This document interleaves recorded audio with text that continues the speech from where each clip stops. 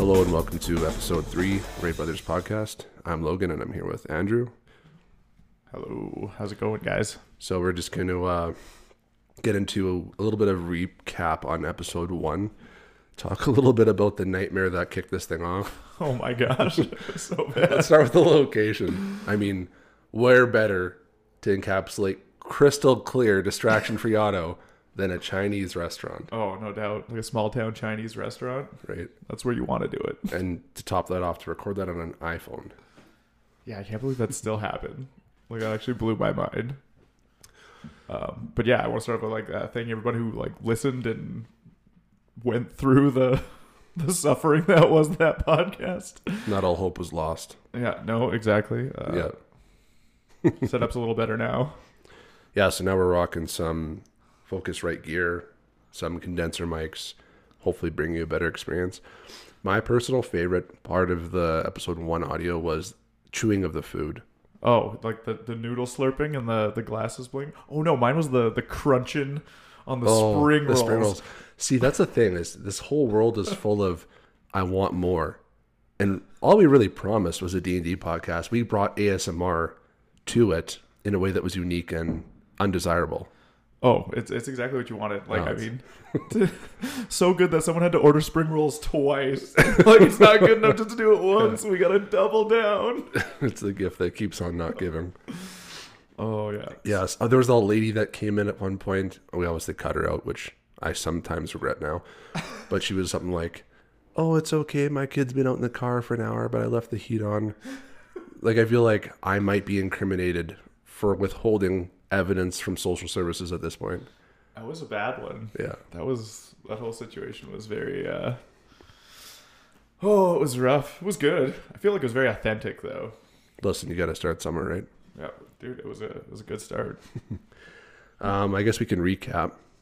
So as I mentioned, Andrew's our DM for our campaign we're running right now. We had a few different things happen. We were talking about an encounter with, what was his name again? Lazarus, I believe is what I call him. Lazarus. Yeah, I know. It's like, oh, I just pulled that right out of the D&D manual. Phaserus, Lazarus. Yeah, seriously. Taserus.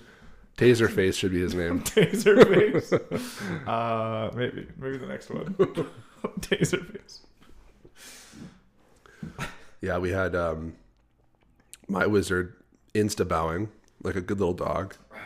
I mean, that's somewhat foreshadowing. I'm just playing it how we play it, but somewhat foreshadowing to servitude towards these dark lords or dark beings. Yeah, it definitely plays into the story, the narrative, very well. And just for full disclosure, outside of what we do here, Andrew doesn't tell me what goes on inside his DM head because it's more fun for me to find out like everyone else. He likes to subjugate me like everyone else. Indeed, yes. Subjugation is a big part of my DM plan.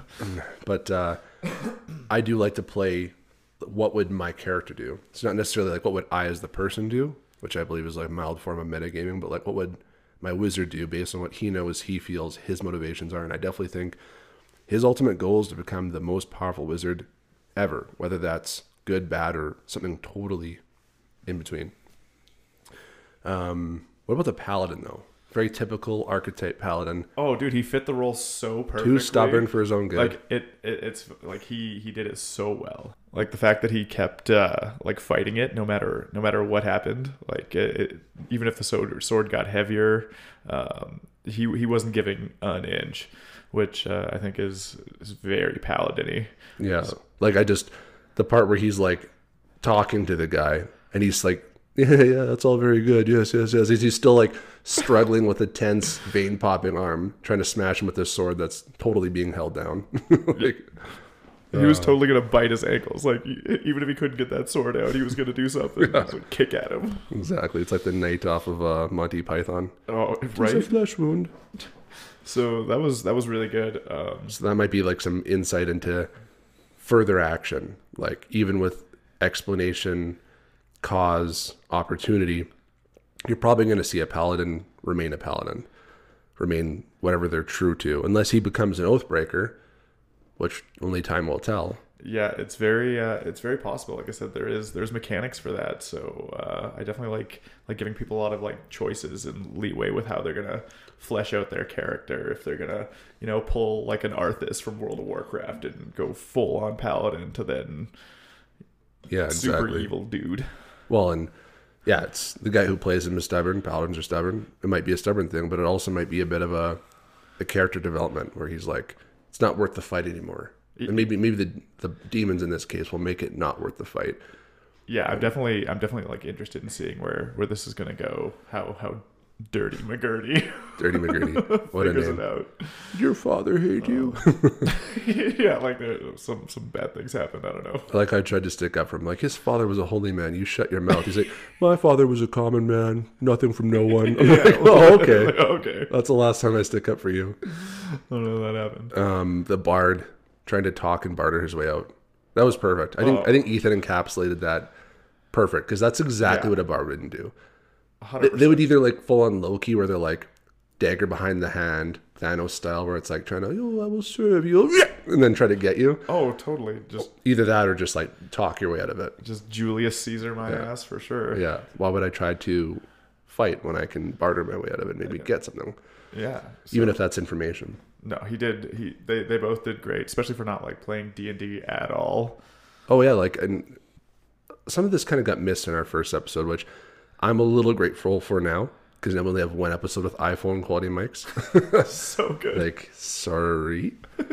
But let's talk about that, because like, I don't think a lot of people even know. Like, we did obviously do a recap. You did a very well job saying like, we were woke up in a chamber, we were chained. Jerry the Bone Man was just a headless skeleton that made us fall around. We fought some skeletons. Here's the part where we kind of dusted over, is the weapons. Because we just said we found them and we were cursed. We didn't say actually how interesting they were, or the descriptions. So do you want to talk about the 3 weapons and describe them and what they can do and not do? Absolutely, because they're a big part of the story even right now. So there was a few weapons. I haven't really like solidified a name for them quite yet, but Logan, our wizard here, he got a staff made out of like gnarled, dark, kind of deadish wood, very twisty, lots of curves. It's a very curvy piece of wood. It's got a unique ability where it'll give him 1d4 health based on his wisdom or intellect to strike, I think. Yeah, intelligence modifier. So when he makes a melee attack with it, it'll be based on his intelligence modifier, not his strength modifier, where I think normal clubs or staves are based on strength or dex. And that was 1d4 life steal, if I remember correctly. Yeah, 1d4 life steal. So pretty excited to try that. Like a big scythe blade kind of comes out and you slurp up the people. And I think we were going to make it like ethereal and green, like kind of. Yeah, I remember you talked about like the darkish, grayish, blackish wood. Very like typical sorcerer staff, nothing at the top. And then when you held it a certain way or activated it, the big ethereal green blade, like a reaper blade comes out of it. Talked about there's like 6 gems on the side of it. Yeah, so there's 6 slots. Slots, right. So there's like rune stones, and one of them is filled. And you've got like this green glowing sort of like rune stone, if you will, kind of wedged in there, and that leaves you with 5 more that you can potentially socket into this weapon. I have an infinity stone. You have an infinity. I have the time staff. stone. You exactly. You got the soul stone. Copyright Marvel. Yeah. Lawsuit. Yeah, don't do that. They'll never know. And then talked about Ethan's maybe. Yeah, that's a very interesting one. The bard. Yeah. His rapier flute. Yeah, basically, it's a rapier flute. So instead of him having to take like war casting or whatever, or switch to a weapon or belt out sweet musical harmonies from his voice box, he can swing the weapon around. And I kind of pictured like a like a theremin sort of sound to it, like that creepy fucking thing they make. Oh yeah, or like horror movies, like ooh. He's theremin. Yeah, and then he can cast cast some bard spells and stuff like that. Yeah, I think also his weapon allowed him to he gets advantage on whenever he casts like bardic inspiration or something, a bard spell that affects the entire party. Right. So, and I think his weapon is also sentient. We'll play around with that as time goes on. Yeah, it's interesting to see where that goes. Yeah. Especially to see what type of personality it has or doesn't have, or what kind of things it can invoke or not invoke. That'll be exciting to see how that unfolds. Yeah, definitely. He deserves the worst. Sure. I agreed. So he's definitely he's gonna be put through the ringer. And then the paladin weapon, the big sword. Yeah.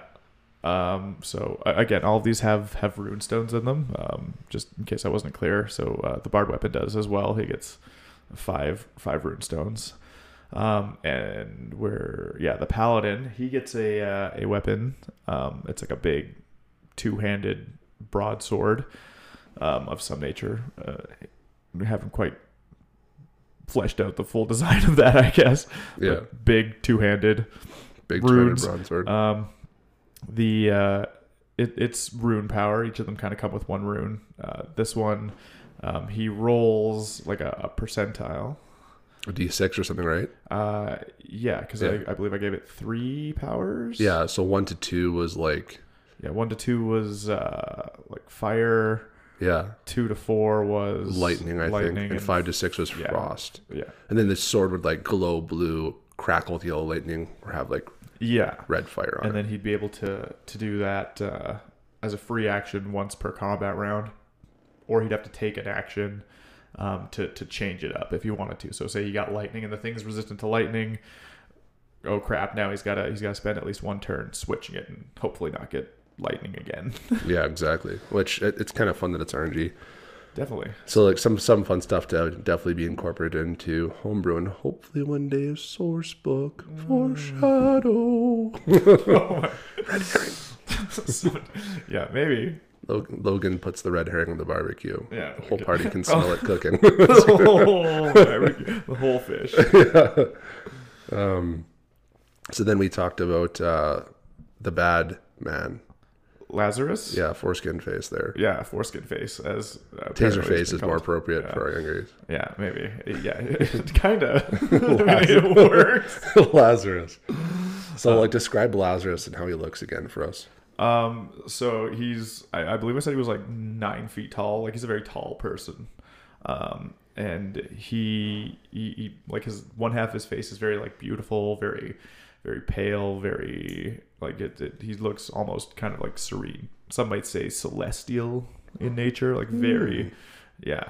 And then the duality of man. Yeah, literally. And then the other side of his face is very demonic and messed up and red, I assume.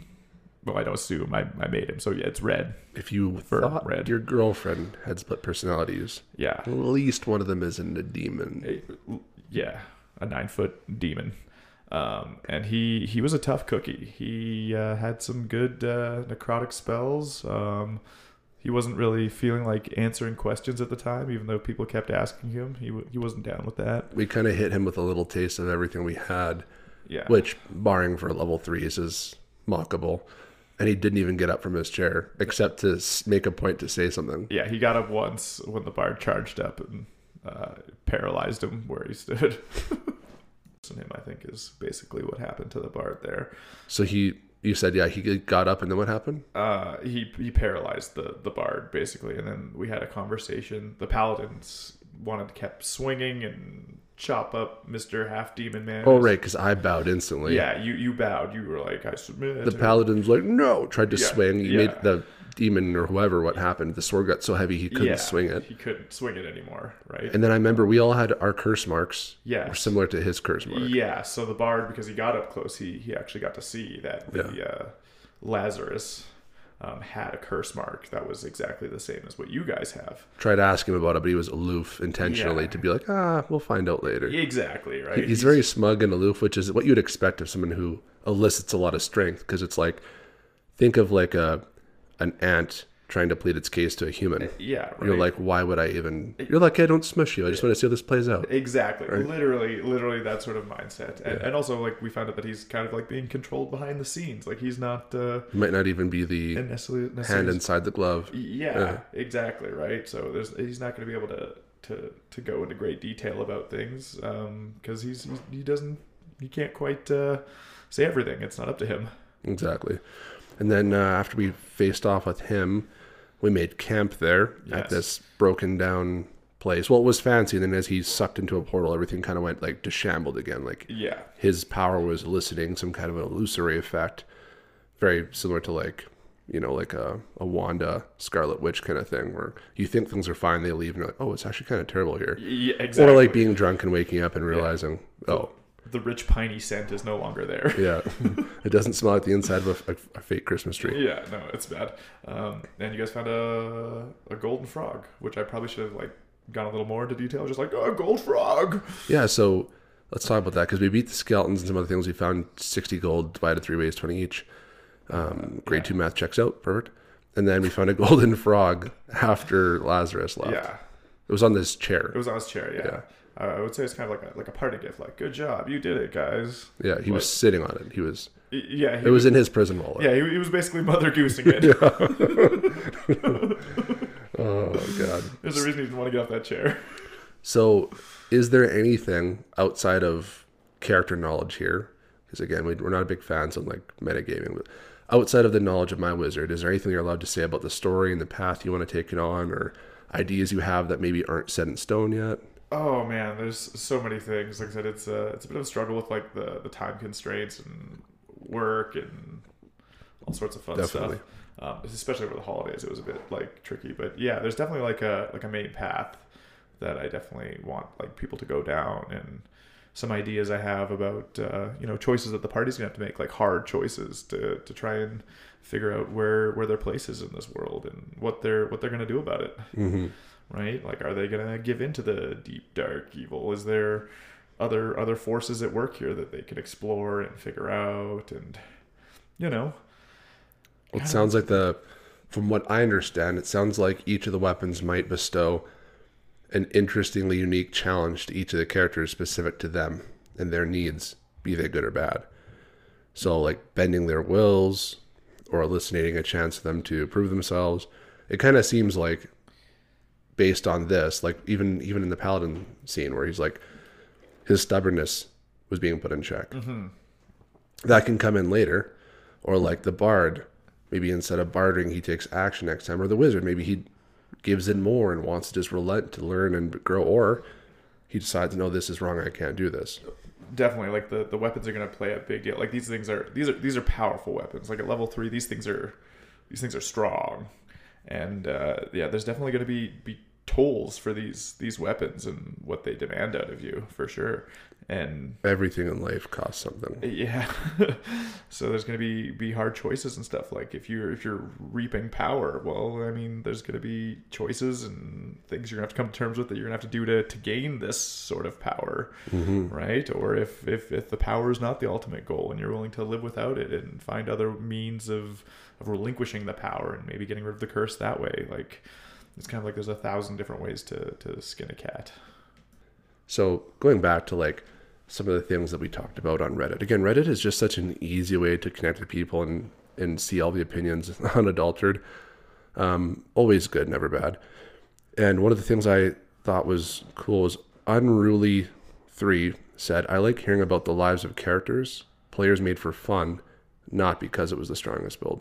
What's your thoughts on that? Oh, I am 100% for that. Like if you're just gonna min-max a game and stuff like that, not based on like what's the best for like a story, right? Like that's what this is, right? I mean, we're storytelling. We're trying to. I mean, we're having fun and stuff too. But if you just want to OP and be able to freaking murder everything instantly, I mean that kind of takes a lot of the fun out of a game. You know what I mean? Like you're just playing with a game genie at that point. Well, and then in a DM's role too, it's like, okay, if you're going to min-max, I'm just going to flip the script on you. Oh, I'm going to nerf the So now you're crap going to out have of you. disadvantage on everything because you were good against demons. So you're going to do terrible against celestials. Oh, I'm going to find a way. Like, Yeah. even with these, like, OP weapons, like, don't think that these creatures are not going to be able to fight back or mess with you. As we found with Lazarus. Yeah. Right? You were like, I've got this big, powerful sword, Mr. Paladin. And, I mean, you couldn't do anything then. Yeah. What good did it do? Right? Like, I think the story is the main point. I think, too, like, and it's harder. Like, obviously, you're the most experienced of the group. I'm second most, but Ethan and Kyle coming into this brand new, like, props to them. So much respect for them. That's why we love working with and being friends with these guys. They're just very fun, intuitive, off the cuff, kind of like comedians, right? But one of the things I like about them is they did kind of do a little bit of a background about their characters. And then it makes it easier to get into the perspective of, okay, I know what I think and feel. It's happening autonomously at every moment. What does my wizard want? What does he crave? What does he hate? What does he need? I think Ethan and Kyle are doing great jobs of that. Yeah, well, I mean, they made Dirty McGurdy or Kyle made Serbia as part of my word now. Treble. Cletus treble.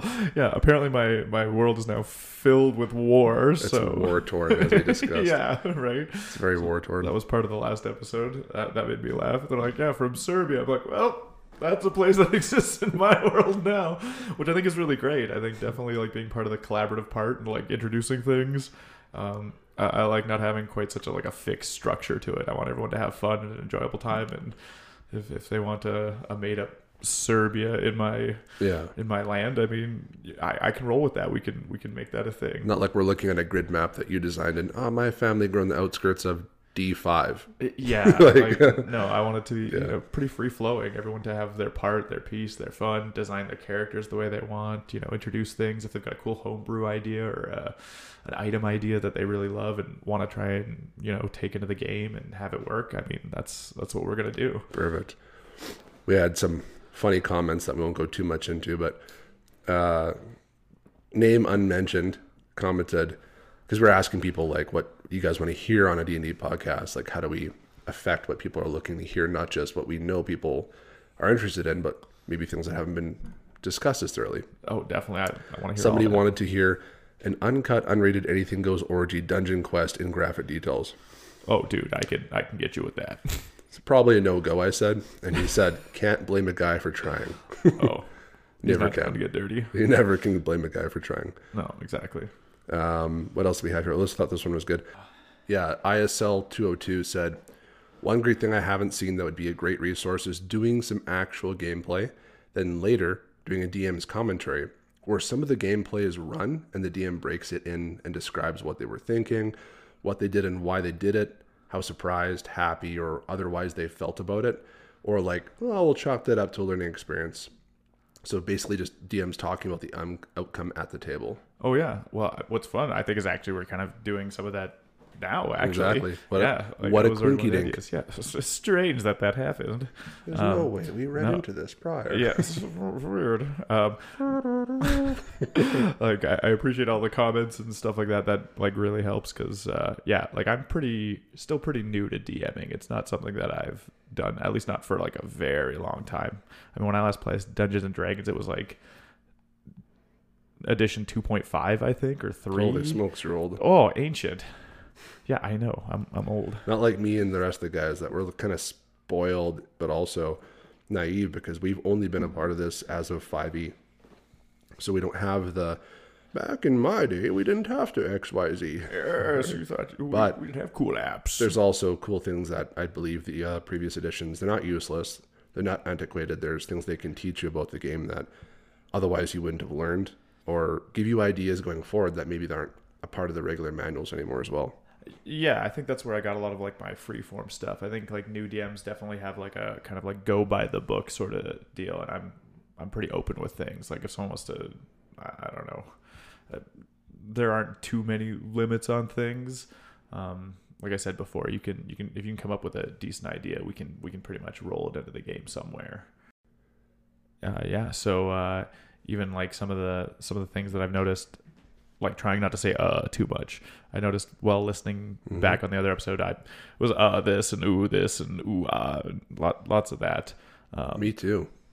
Just getting better with the monster manuals and some of the spell stuff, so I don't have to worry don't spend too much time searching for things, right? Stuff of that nature. And I mean, just getting used to podcasting and all that stuff it's all new, right? Brand new. But seems to be pretty good. Seems to be working out with this dank ass setup. Yeah. Well, and as things get unfolded too, like right now we're kind of in this weird crossover where we're using the D&D Beyond app, which is extremely helpful. But then we're kind of doing it like half on paper where we're like kind of free drawing stuff, which is good because I think like as much as, you know, people are super visual and having something to see and to interact with, like a map that's laminated or like miniatures, real dice to roll. Obviously, for the sake of the podcast, we don't want to hear the chattering of the dice the whole time, but having something to see, feel, and touch is just part of the human experience. But sometimes all you need is like I said in episode 2, here's a scrap paper, like you're standing here, he's standing here, there's 15 feet in between you, you can't get to him because of X, Y, Z. Yeah, definitely. Yeah. I mean, I be more descriptive about things too, right? Like to try and draw those mental pictures and images. And I mean, it's gonna take a little time for sure. And maybe doing it in a Chinese restaurant for the first time, maybe not the best, but hey, we got her done. Yeah. But no, definitely. Like, I mean, artwork and all this stuff's definitely a big part of it. Like when you can visualize something in your mind and then actually like see it come to life in paper or whatever medium you want, like it definitely helps. Makes you feel good inside. And you and I are obviously like fairly creative people. You obviously went to art school. I've always been creating this, that, or the other thing since I was like 13, 14. Eventually our goal is something quite visual. It would be like a source book or adventure kits or both, right? Graphic novel, calendars. Yeah, exactly. Goblins are us. I don't know, something. Goblins are us. Now we're feeding into the guy's delusions here. Yes, we will paint your vivid graphic pictures for you mentally. Yeah, don't think we're not listening. Don't think we don't notice.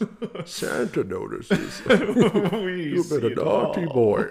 You can't hide your fantasies from us. Coal all around, and there's going to be no holes in them for obvious reasons. Episode 2, we weren't lucky enough to have Andrew.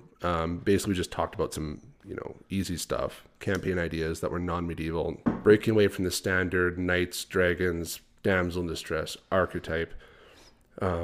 We had a couple cool ideas. Like eventually I want to run my own campaign after Andrew's runs dry, which it's a wealth of fun knowledge and it'll last for a while anyways. I had a kind of interesting one. Like if you had people in a modern time that discovered items that basically as you attach them, so you get your two sheets or two sides of the coin. You get your normal player, basically like you and I. Yeah, just regular people can be arrested by one guy with a gun. Yeah. And then all of a sudden, maybe you've got this like, I don't know, this kind of like group of people who they're Robin Hood-esque. That they're taken, but only from the people who are bad and can be taken from. And you've got this like militaristic kind of like police force that's going around and rounding up all these little hoodlums that are just providing for their families. But lo and behold, this group of people find these items, they put them on, and now all of a sudden you've got this very like Power Ranger-esque, as we joke, kind of transformation happening where like say it's a piece of jewelry. Yeah. And this used to be an old item actually. There used to be I don't know if it was a belt or a necklace, but it was plate armor. Someone will correct me on this. It was plate armor that was stoled in the neck, the necklace, the amulet. Oh yeah. Yeah, remember it was like a yellowy plate armor. Yeah, I thought there was a belt of some kind too. Yeah, maybe. Something like that. But and that so something like this where you like one guy would get like a broadsword and he'd have all the abilities of like a level 15 paladin. Freaking Shazam. Basically, right? My powers, say the name, champion. Stay a while and listen. Deckard Cain shows up and hands you a spirit stone. I don't know. Exactly. So like that. Maybe one guy's a paladin. Maybe one guy's like a ranger. Another guy's a rogue. Or it'd be kind of cool too because then these players don't know who they're playing until they're playing them, much like their actual characters. Oof. So that part I would enjoy. And in a modern time, so like I said, you've got like tracking canines coming after you. Yeah. You don't even know your powers, how to activate AR-15s. them. Exactly. Helicopters. But, and again, maybe in this case, for obvious reasons, that one crack shot with an AR-15 ends the DM campaign in like 15 seconds. Yeah. Well, maybe you right? pull SWAT comes in, they're like, don't worry about it, boys. What about some Jedi sword skills? Yeah, they're immune to projectiles. But maybe they're not immune to energy weapons or to some kind of like silver or Kanon's biting them in the balls or something. That's a hard one to be immune to. We went there. Plate armor doesn't cover everything. Exactly. The coveralls that don't quite cover all. Yeah, exactly. Did you have any other campaign ideas, either for yours or for other that you were like excited about running, or like titillated with the thoughts of XYZ? Well, I definitely like the darker side. I'm not too fond of like, we're all heroes. We're gonna freaking travel through the land and be all good and shit. Like, no, screw that. So you're more about the anti-hero. Yeah, I want people to have like villains. hard moral choices, like why they're doing like real life. Yeah, right. Like it's gonna be dark and dingy, and there's gonna be highs and lows, and you're gonna feel bad sometimes about what your character did, even if that's what he would do. Well, it makes your characters feel like believable, because free will only exists in a realm where there is good and bad, and when there isn't bad, it's hard for there to be good. Yeah. So you got a guy that's like, I was born and raised in a monastery. I always wanted to be a paladin. All I'm ever gonna be is a paladin. Right? Like I know I hit a Texan crappy accent, but like why? The heebie-jeebies. Yeah. I mean, also the southern paladin. And I whip out my banjo. We'll light. Yeah, I know exactly. But like, it's true though. You feel like you're being told the story versus you're telling the story. Yeah, exactly. Well, you can't do that. You're lawful good. I see someone checked lawful good and can't make that roll. Yeah, exactly. That's just, and that we'll get into that later. I think in one of our mini episodes, we'll probably have DM tips and how to do things well, and things that sometimes DMs don't do so well that can kind of turn people off from D&D. Because full disclosure, I used to think D&D was for a very specific type of male that didn't enjoy being with being with partners. But now, obviously, I love D&D, and it's fun and it's exciting, and it's probably been the centerfold for a lot of the comedy and enjoyment of my pastime. I've literally taken this over playing real video games. Yeah, no, I think it's definitely like the creative. It really gets your creative juices flowing. I don't. Right. Yeah. As he sips on another beer. Yeah, we'll go with creative juice. Stella, if you're listening, Stella. But yeah, I had a DM who was extremely kind, and he represented D&D well. And as a DM, whether you believe it or not, you're representing it. You're selling it to somebody, even if it's not a podcast audience. It's a person. And that person's going to sell it to other people. Oh. And it's not like there's a product to be bought, but there's a culture to be formed. Yeah. And this guy, James, I'm sure we'll have him on the show one time. We will. He brought me in. He told me, just watch. It's fun. He gave me a character. He gave me a role. And then you realize how fun it is to create and to co-create and to be created for you. And it's that's very nurturing. That's half the fun, right? You're teaching, right? It's a mentorship role. I let our paladin be called Dirty McGurdy and invent Serbia, so. Oh, that'll never... He's mildly triggered. Oh yeah, no. Serbia. McGurdy. You're like Dennis the Menace's neighbor, McGurdy. Like you could have come up with it. You could have made any fantasy name, but no. All right. Oh, it is what it is. It's good. We'll make it work. One thing we were talking about doing too is like, eventually when this gets big enough, like having people from Reddit or like YouTube or Instagram or whatever come on and make like a one-shot character as a part of our existing campaign, but like very South Park style. We always find it interesting, but like just totally stupid way to kill them off. Yeah, like Kenny every episode. Like somebody uses the wrong spell and a rock falls off a hillside and just smushes them at the like. We're like, I'd love that. Yeah, that would be good. I mean. It's always good to like have you killed Sir Cunnington III. You bastard. Exactly. Just die in hilarious ways, and then come back in a couple of episodes and I'm like, what? Yeah, exactly. Oh, that's all good. We're gonna go into a little bit of item review. We're gonna talk about some funny items. It's not necessarily the best, and there's actually one we're gonna talk about too that's made up. It's a little Andrew homebrew that we made up in kind of like a joke session. In 30 seconds. 29.9. Yeah, probably. So the first one we kind of teetered with here was the Bag of Devouring. So I'll read the description, then we'll talk about it. While the most menacing magic item of all is undoubtedly the legendary Deck of Many Things, the Bag of Devouring comes in at a close second.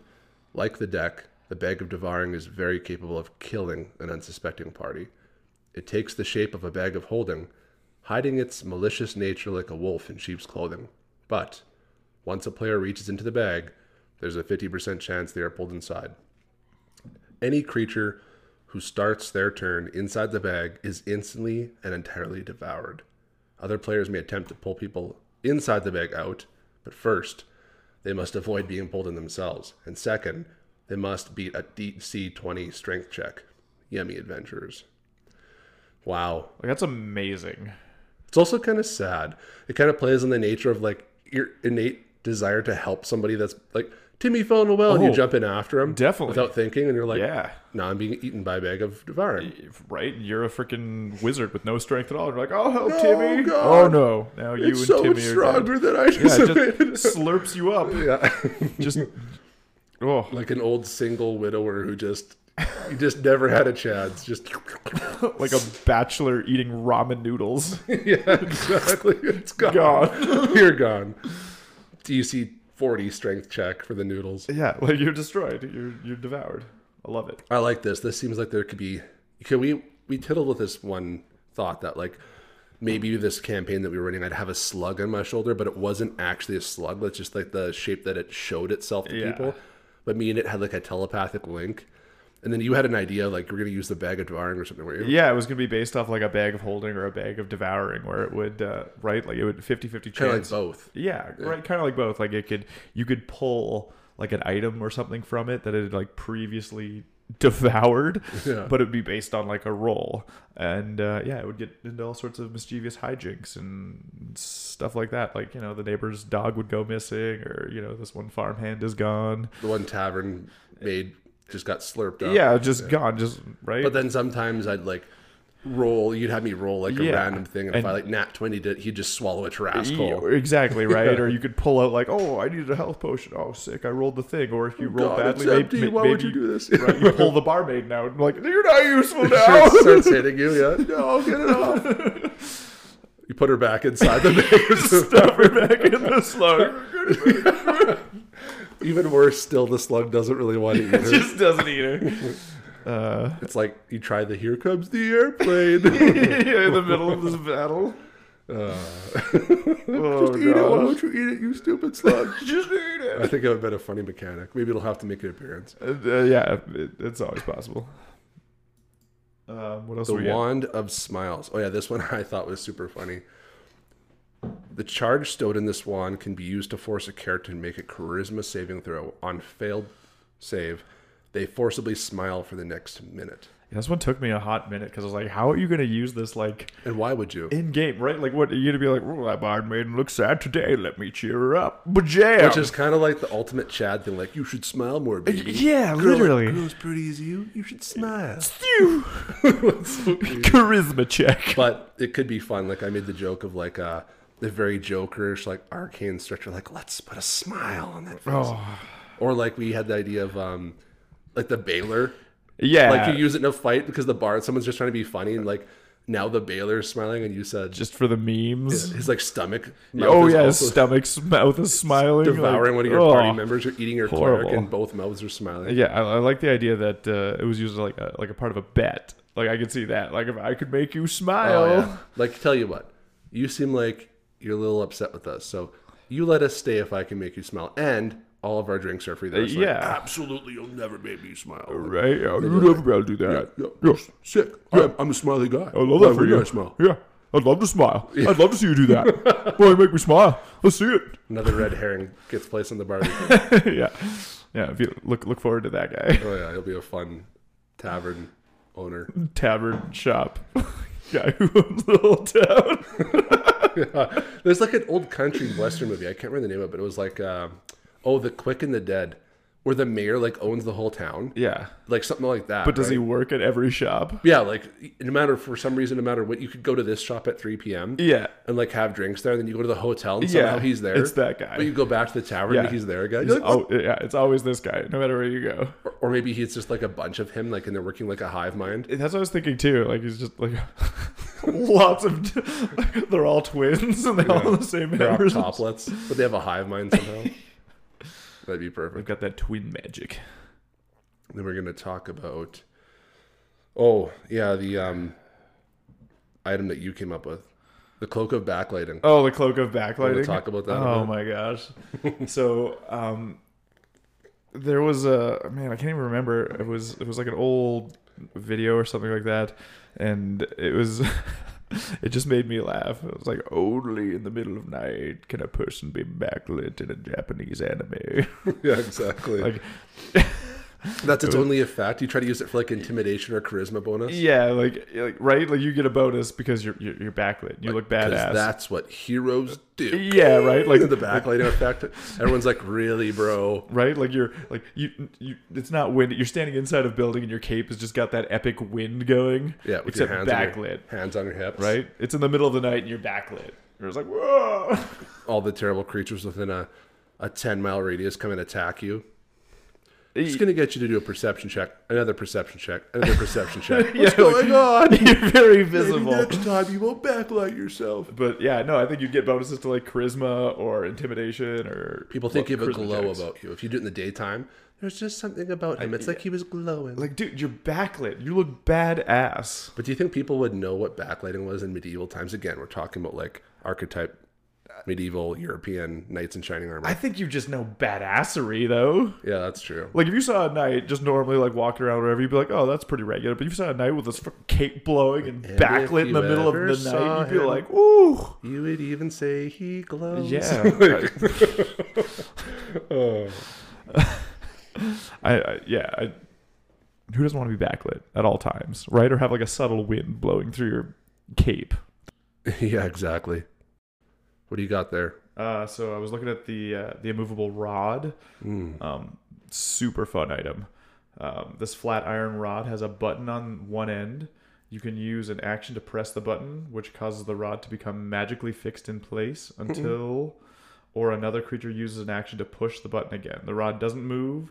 Even if it's defying gravity, the rod can hold up to 8,000 pounds of weight. More weight causes the rod to deactivate and fall. A creature can use an action to make a DC 30 strength check, moving the fixed rod up to 10 feet on success. That's fun. A lot of limitless options there. What I picture like very Thor type thing where you put the rod on somebody and you press the button, but you just stay there for a second and then they can't get up. Like you can't lift Mjolnir off you. Well, it's 8,000 pounds. I mean, I guess, yeah, you probably could, right? Like it's immovable, right? Yeah, like unless something was extremely strong. Although, would it like stop them from moving, or would it just crush them?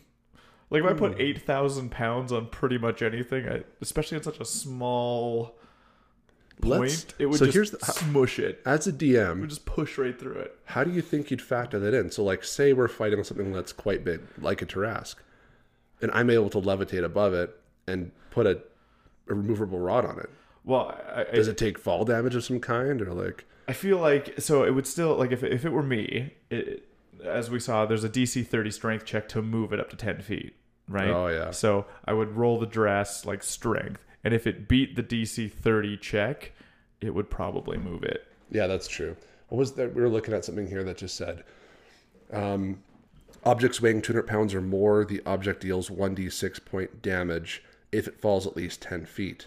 Yeah. So theoretically, oh no, it would one shot most things if he failed that throw.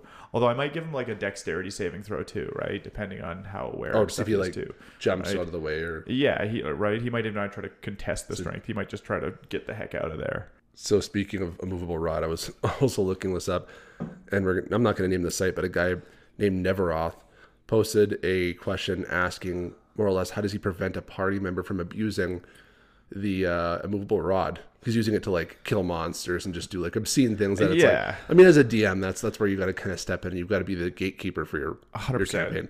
But maybe it snaps or maybe it just teleports away. But this is hilarious. So one of the suggestions was have the cult of immovable rod show up and berate him for abusing the rod's use and demand that he turn it over to them. If he objects, they all attack him with the movable rods, restrain the party, and knock them out. When the players wake up, the cultists are gone, and they've taken the rod with them. No trace of them will ever be found. Like, the cult is just, well, yeah, right. This is why I love the internet. Like, right? Like you could have the most broken ideas you want. At the end of the day, The story wins.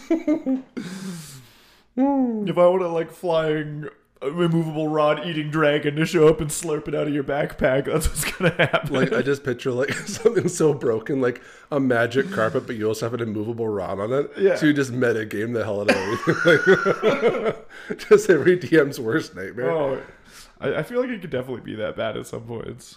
I feel like one of these podcasts we should do is problems, and I think this would be funny. Is just literally we'll make a big category. We'll find problems that DMs ran into and all the funny or creative troubleshooting answers people gave them on like Reddit and other like Google searches and stuff. Oh, definitely. Speaking of items and speaking of Reddit, Andrew had a great idea. We were talking about like we should just go through people's items. If you want to submit items to us for homebrew, you were saying, right? Yeah, no, I'd love to take a look and like review and see like what sort of ideas they would be good for, or where they may be too broken, or where DMs would have to really scratch their heads and be like, maybe summon cultists to take away their items. I don't know. Exactly.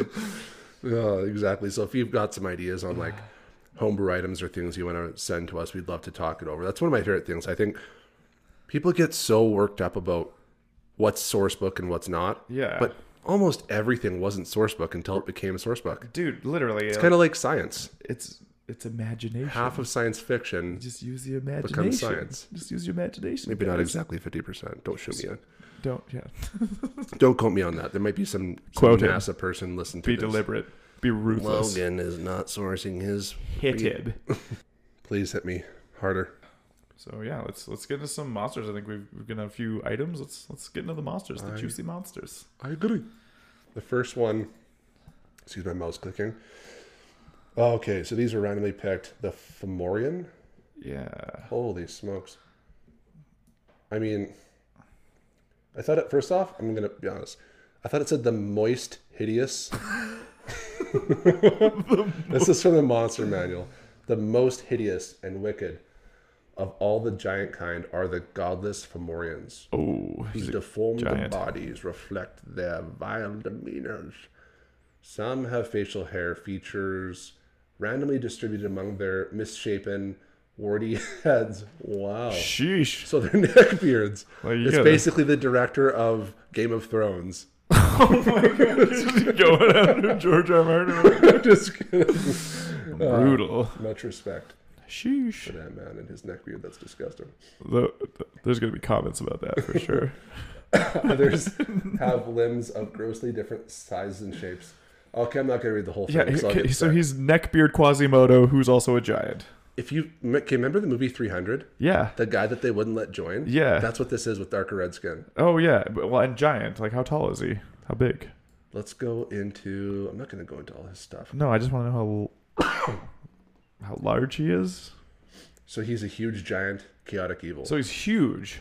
So he's not going to church with you on Sunday. No. Probably not. Armor class 14, natty armor, hit points. Again, I don't like to average 13d12 plus 65. Right? I roll all this crap. Totally, because sometimes you get absolutely destroyed, and sometimes it's weak. Yeah, or I'll just make the shit up and you'll have to deal with it. Ruthless. Speed 30, strength 23 plus 6, dex 10, 0, con 20 plus 5, int 9 minus 1, wisdom 14 plus 2, charisma 6 minus 2. Charisma minus 2. Like, so okay, again, we're not inviting him to a public speaking event. No. But smart and good con. Yeah. Kind of hard to smush these things with the shoe. No, he's big. He's got some strength too, right? He chonky. He chonky. Skills, perception Moto. plus 8. Stealth plus 3. What?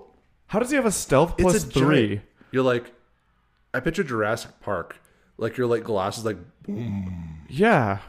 Boom. Like how does a T-Rex sneak up on you? And you're just like you got us good. The Fomorian's like, dude, you guys totally didn't see me coming. It's due to my slippers. They're very soft. They got the memory foam lining. Buy now for 3 easy payments of $49.99. Yeah, like there's no way this thing's sneaking up on you. See, and this is where like some DM stuff, like you see that, you're just like, how? Like I wonder what they Although, thought. I mean, there are like elephants are apparently pretty sneaky. They're big. No, they're not. Are they? They are. They're super sneaky. Why does that actually give me like the shivers? Because a super sneaky 10-ton elephant. I don't know if they're 10 tons. Like imagine you're going through the trees now. Yeah.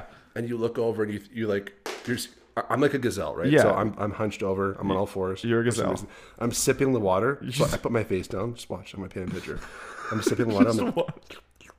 And then I hear something. So my head comes up. Yeah. I look over to the right. Left, right. And I thought I saw the trees move, but then I put my head down to drink. And this elephant with like camouflage paint on its trunk. Yeah, just yeets you into the water. No, they're apparently super sneaky. What? They're sneaky. They're sneaky. So, I mean... Yeah, it's not like I'm going to believe it when you say it more. They're sneaky. You're like, oh, okay. Let me just pull up my certificate of I know everything about elephants. You should listen. Like, you're right. You said it 5 times, so it must be true. Okay. Go read a documentary. Watch, whatever. Read an effing book for once. Yeah, Jesus fuck. Read a book. Okay, it says senses, dark vision 120, feet, passive perception of 18. I was to take it back. These things are sneaky. They're sneaky. They're sneaky. Languages, giant and undercommon. Challenge 8 rating. Again, we talked about challenge rating in episode 2 and what that means.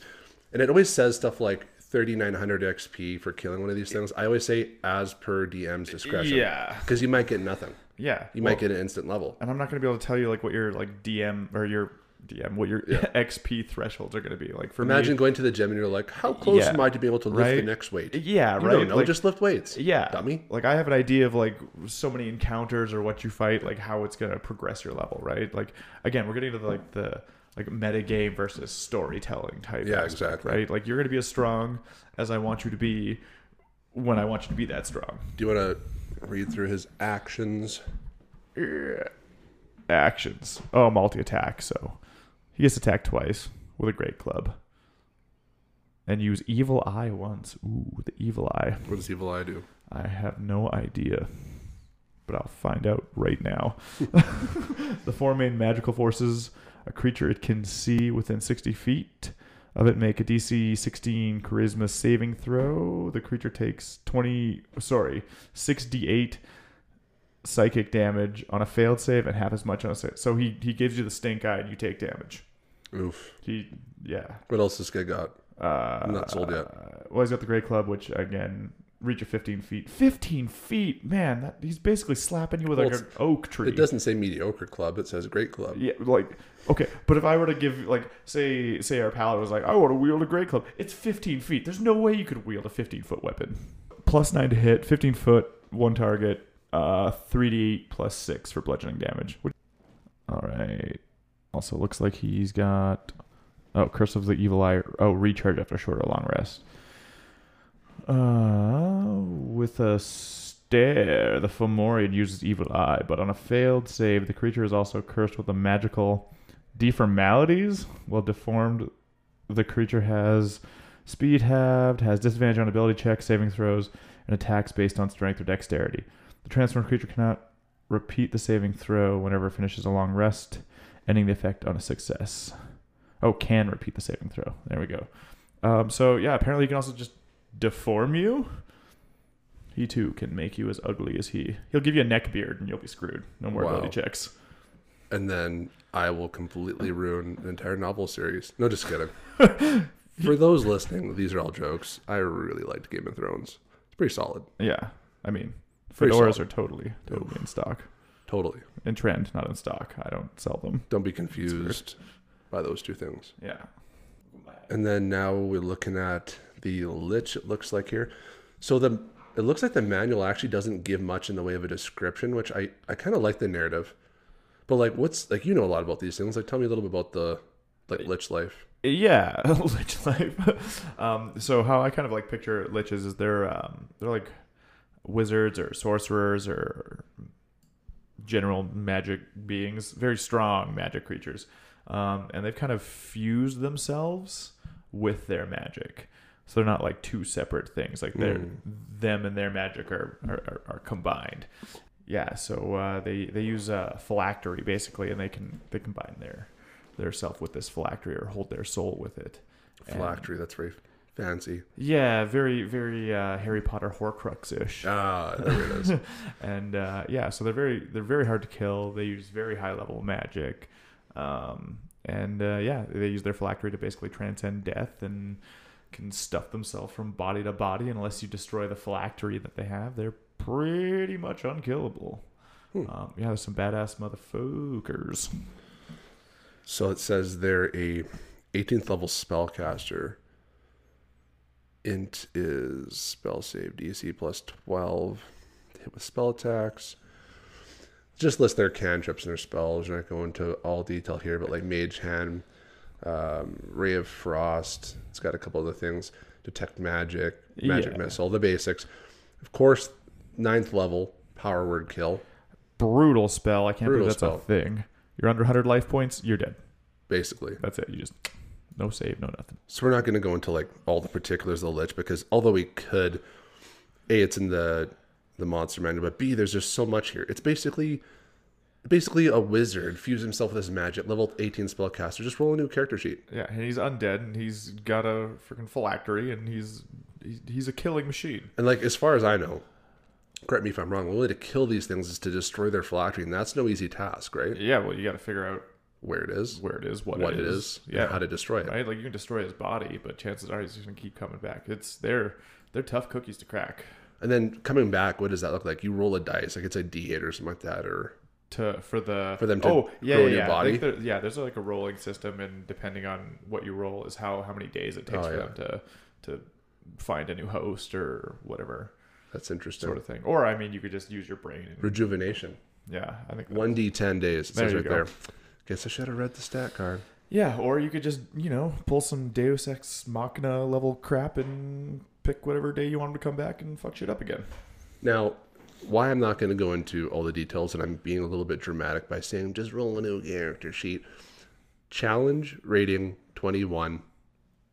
Yeah, Challenge tough. rating 21. Yeah, they're tough. So for those who don't understand that, pick a new character.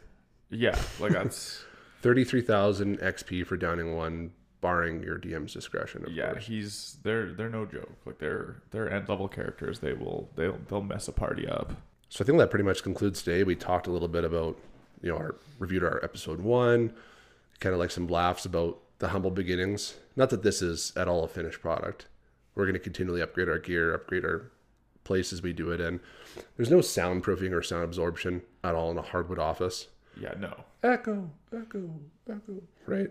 Right. We still have our day jobs and stuff like that. Exactly. Like it's Hopefully one day this will be the full-time gig. Yeah, one can hope. I mean, it's nothing against what we do. We have pretty incredible work. We won't talk about it in great detail at this time, but at the same time, nothing's easier than sitting down and podcasting. Oh, that's so much more fulfilling. That doesn't take away from what we do to say that, right? Just creating for like that's the dream. Just bringing the joy that we feel to other people. It's awesome.